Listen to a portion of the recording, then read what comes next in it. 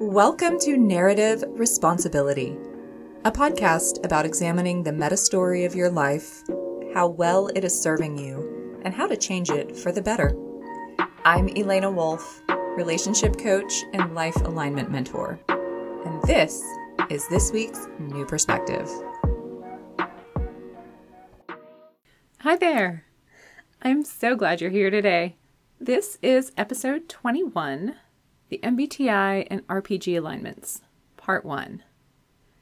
I want to stick with the whole Myers-Briggs type indicator system and Jungian type for another round of episodes. I thought at first it would be one, and then when I got to outlining, realized no, the information cannot really fit into one episode, at least not with a reasonable level of cognitive load for the listener. So it's going to be 2 episodes. But this is where I am going to introduce the specific cognitive functions and how they really act in the world.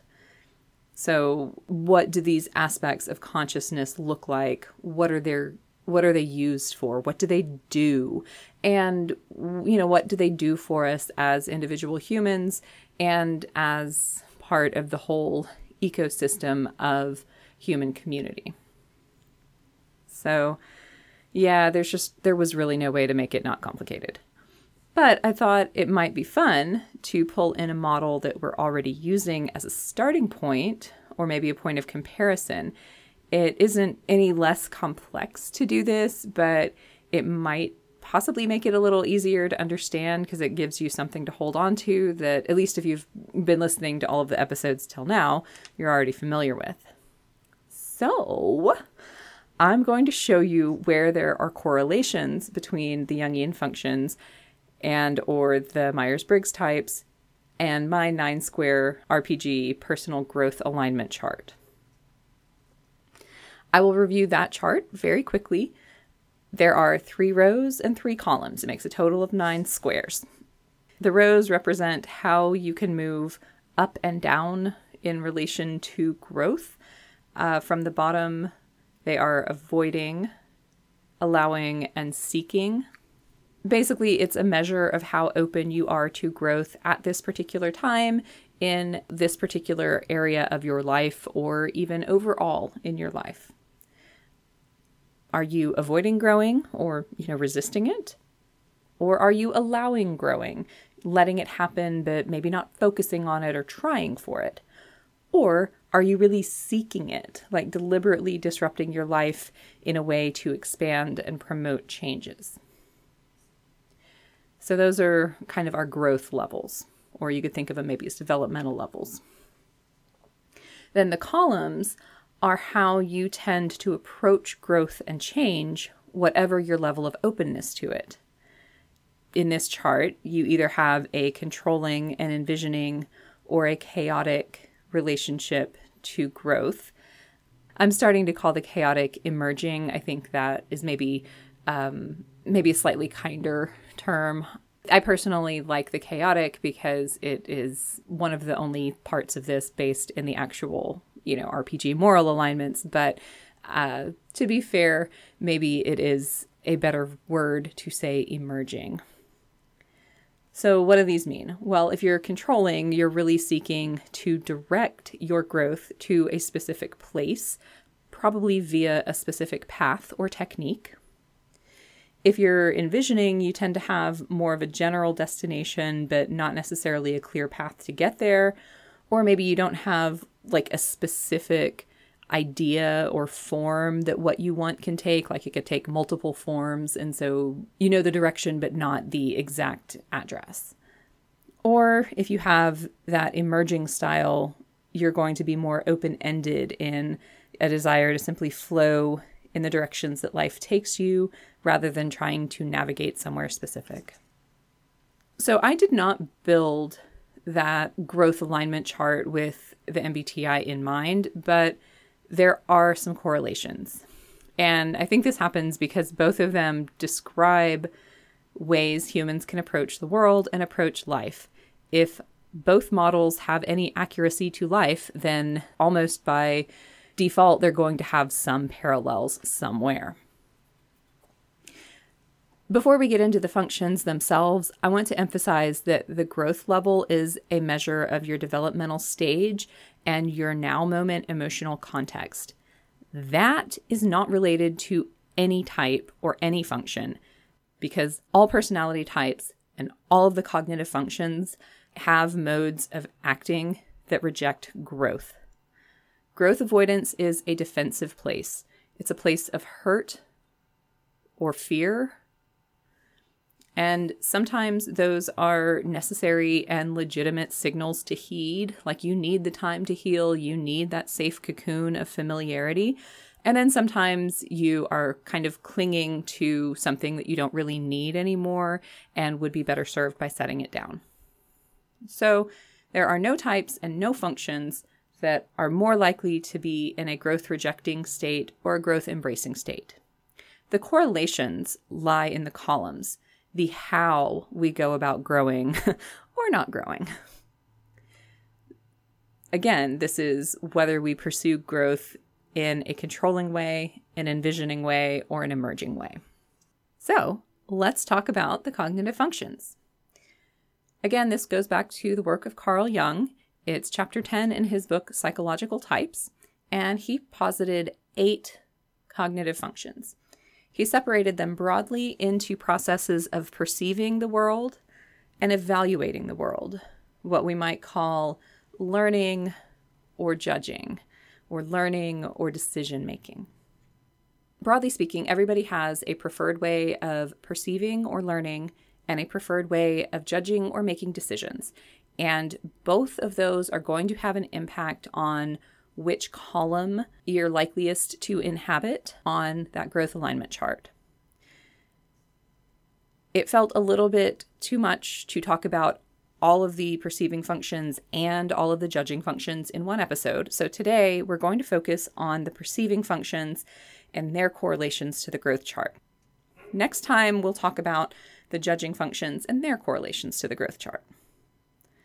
So ideally, you'll listen to both episodes, and by the end of the second one, you'll have at least some sense of all 8 functions and what they do, and maybe some good questions to ask yourself about your relationship to growth and which of the columns you might be most likely to fit into and which one might be a good stretch for you if you want to try and shift your mode of operating. Okay, so perceiving functions. As the category name suggests, this relates to how we perceive the world, aka how we learn. This is our first filter of understanding. It tells us what we see when we look at a scene or a situation.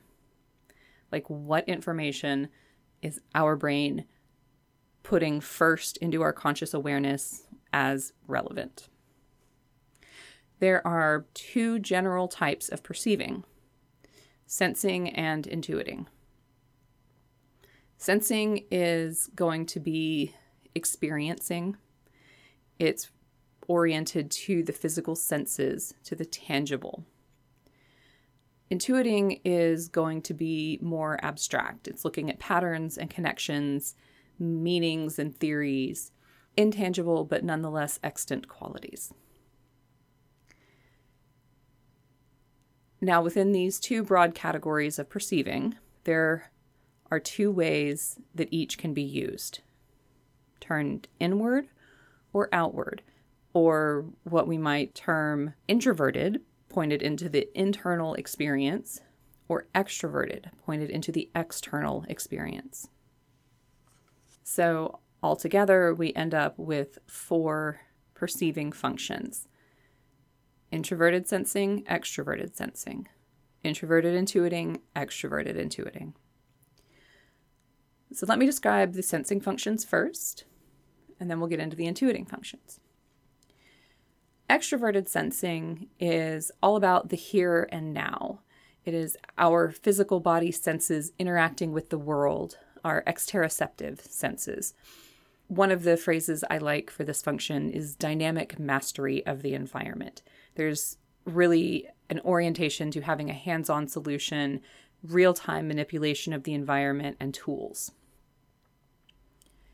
Introverted sensing, in contrast, is very precedent focused, and thus it automatically compares past experiences or what is already known with the present moment. There's a deep attunement to the internal body memory or response, what we might think of as interoception. Introverted sensing really values stability or maintenance of the current environment rather than necessarily trying to manipulate it for change or problem solving. And for solutions to problems, it really looks to procedures or what has worked before as a first point of reference. So let's compare these two modes of using sensing to learn with our growth chart. Introverted sensing is all about stabilizing, maintaining, replicating, and perpetuating. That correlates to the controlling column. That's going to be that left-hand side.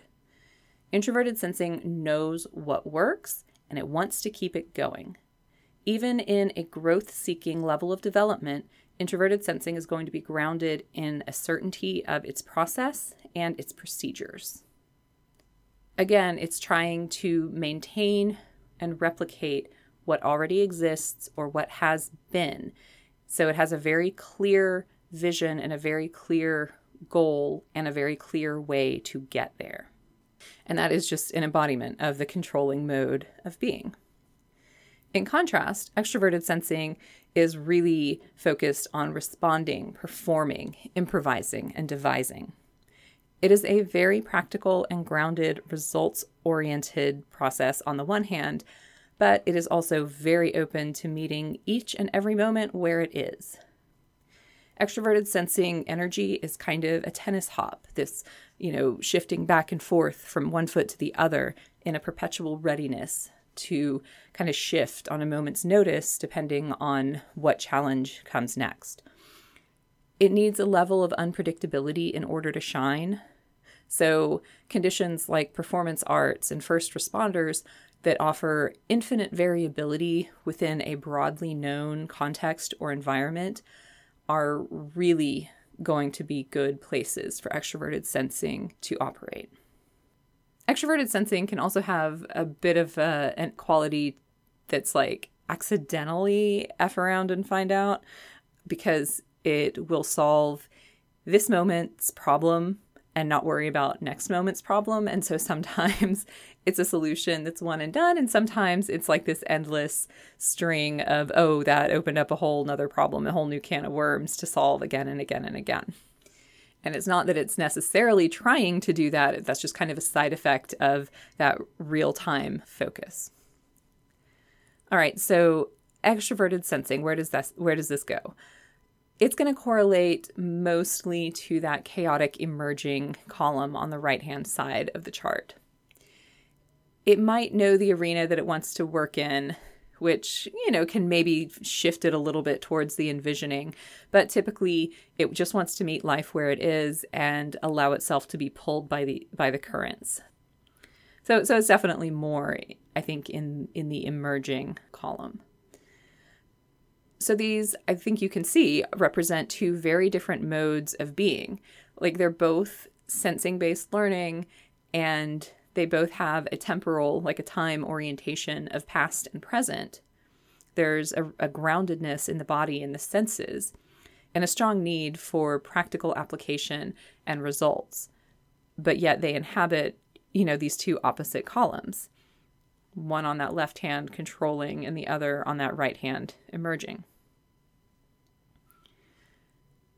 Okay, so now let's look at the other half of the perceiving functions, the intuiting functions. Introverted intuiting looks at what will inevitably happen if we stay on the current trajectory. It's future focused in a sense that's less about potentiality or possibilities and more about the arc of inevitability or probabilities. It very easily maintains a meta perspective of parts to whole awareness on both projects and experiences, including life itself. There's often attention paid to metacognition. This is thinking about how you think, maybe having access to subconscious or unconscious emotional motivations that other people aren't normally so aware of. There's high pattern recognition from very subtle cues and an ability to slip outside of its own perspective in order to see a situation from many angles.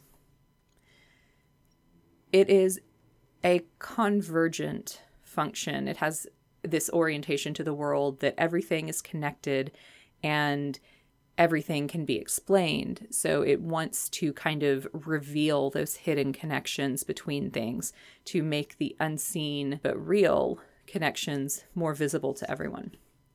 And from the outside, especially if you're not someone who uses introverted intuiting strongly, it can seem like frighteningly perceptive or maybe even psychic in its ability to either read subtle cues and get a lot of information from them or accurately project what is going to happen. And by the way, introverted intuiting is my dominant function. So I'll own that right now. In contrast, extroverted intuiting is innovative, exploratory, and kind of inherently uncertain. It's, in my opinion, the most speculative and least grounded of all the functions, especially all of the learning functions. It looks at what could arise, what could be built from what currently is.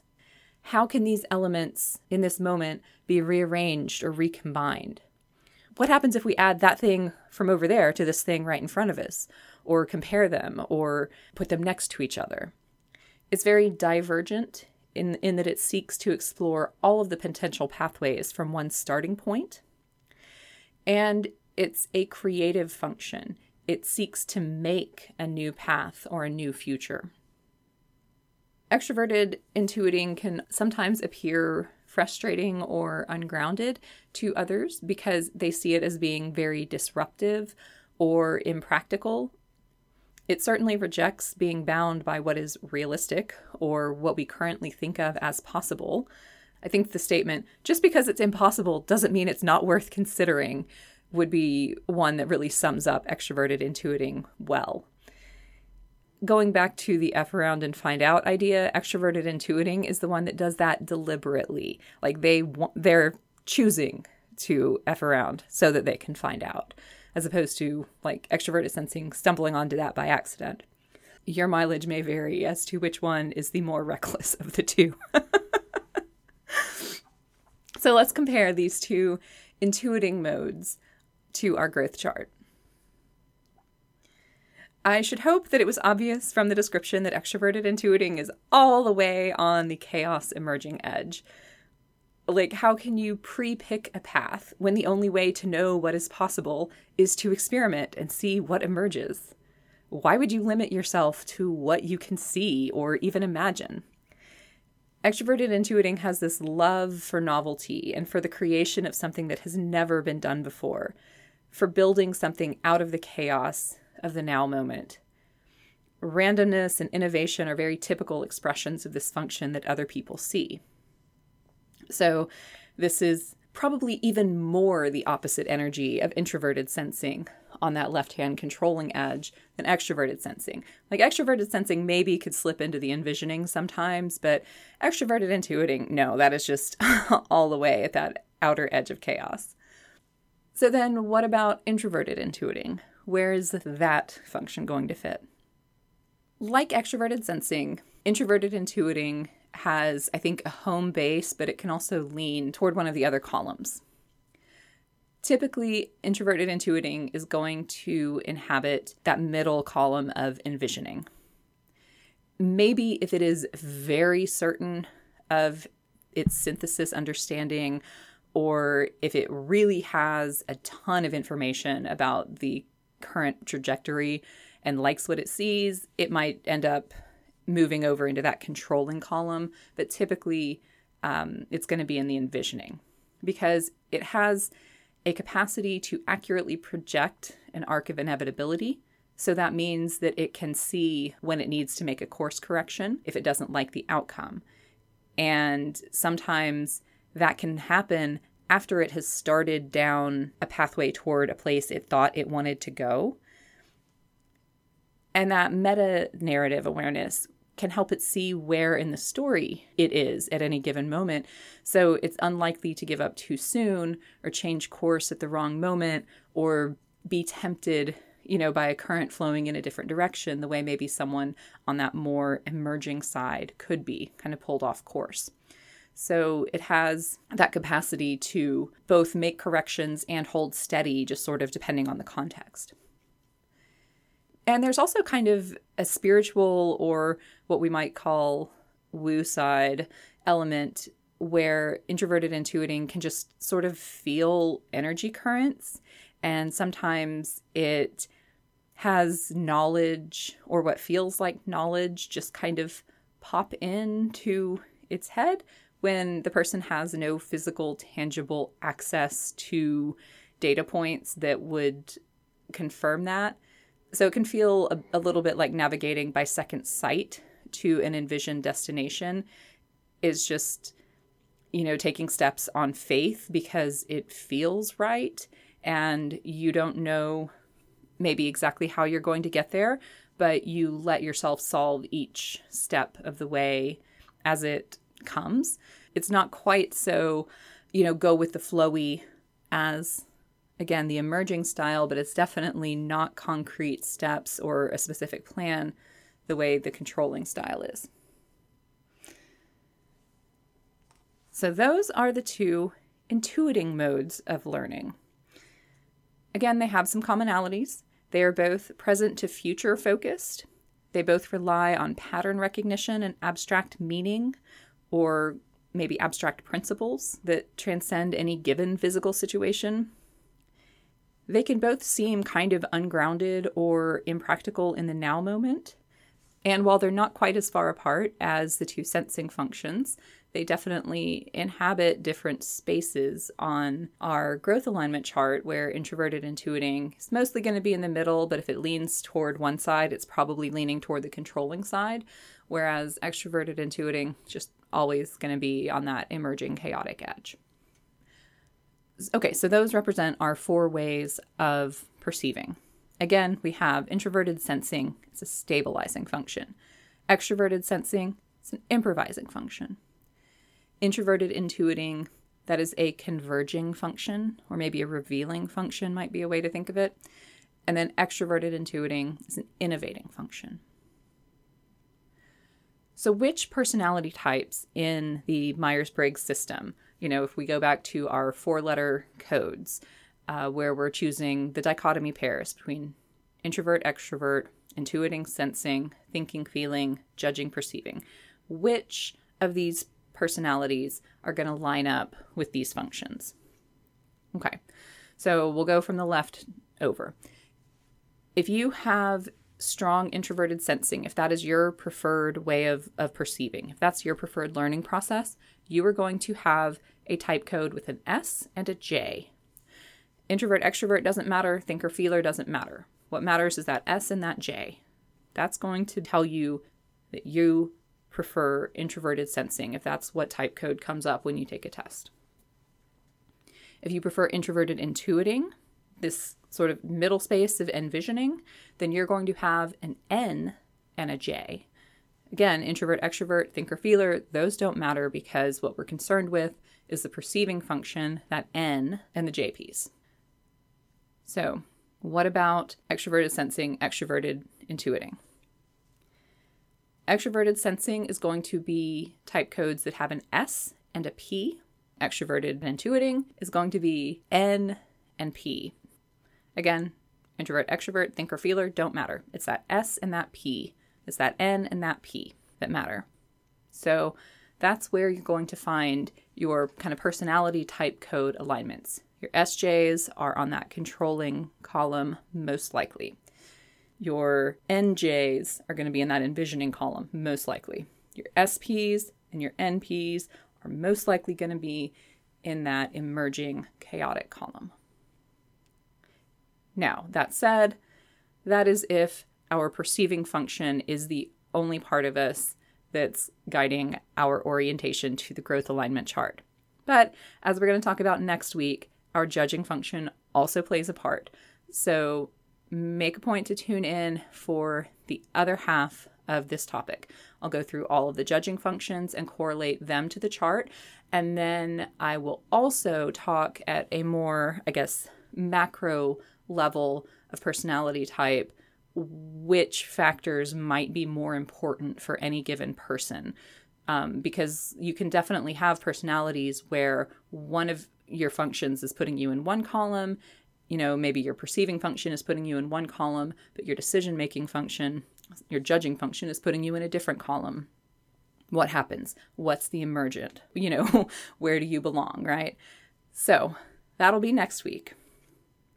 So where are you seeing yourself?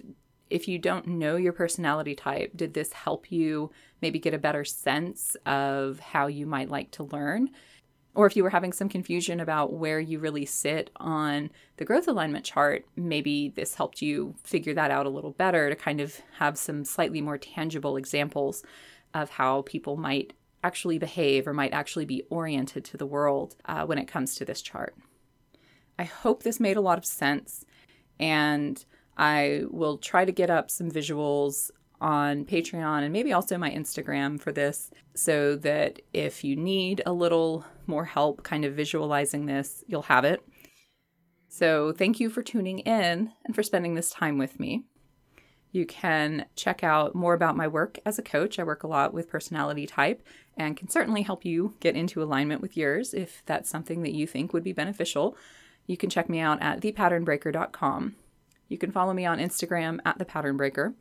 And if you want to check out my Patreon, if you just like the podcast and want to support it, or if you want access to some cool perks, you can check it out at patreon.com/narrative responsibility.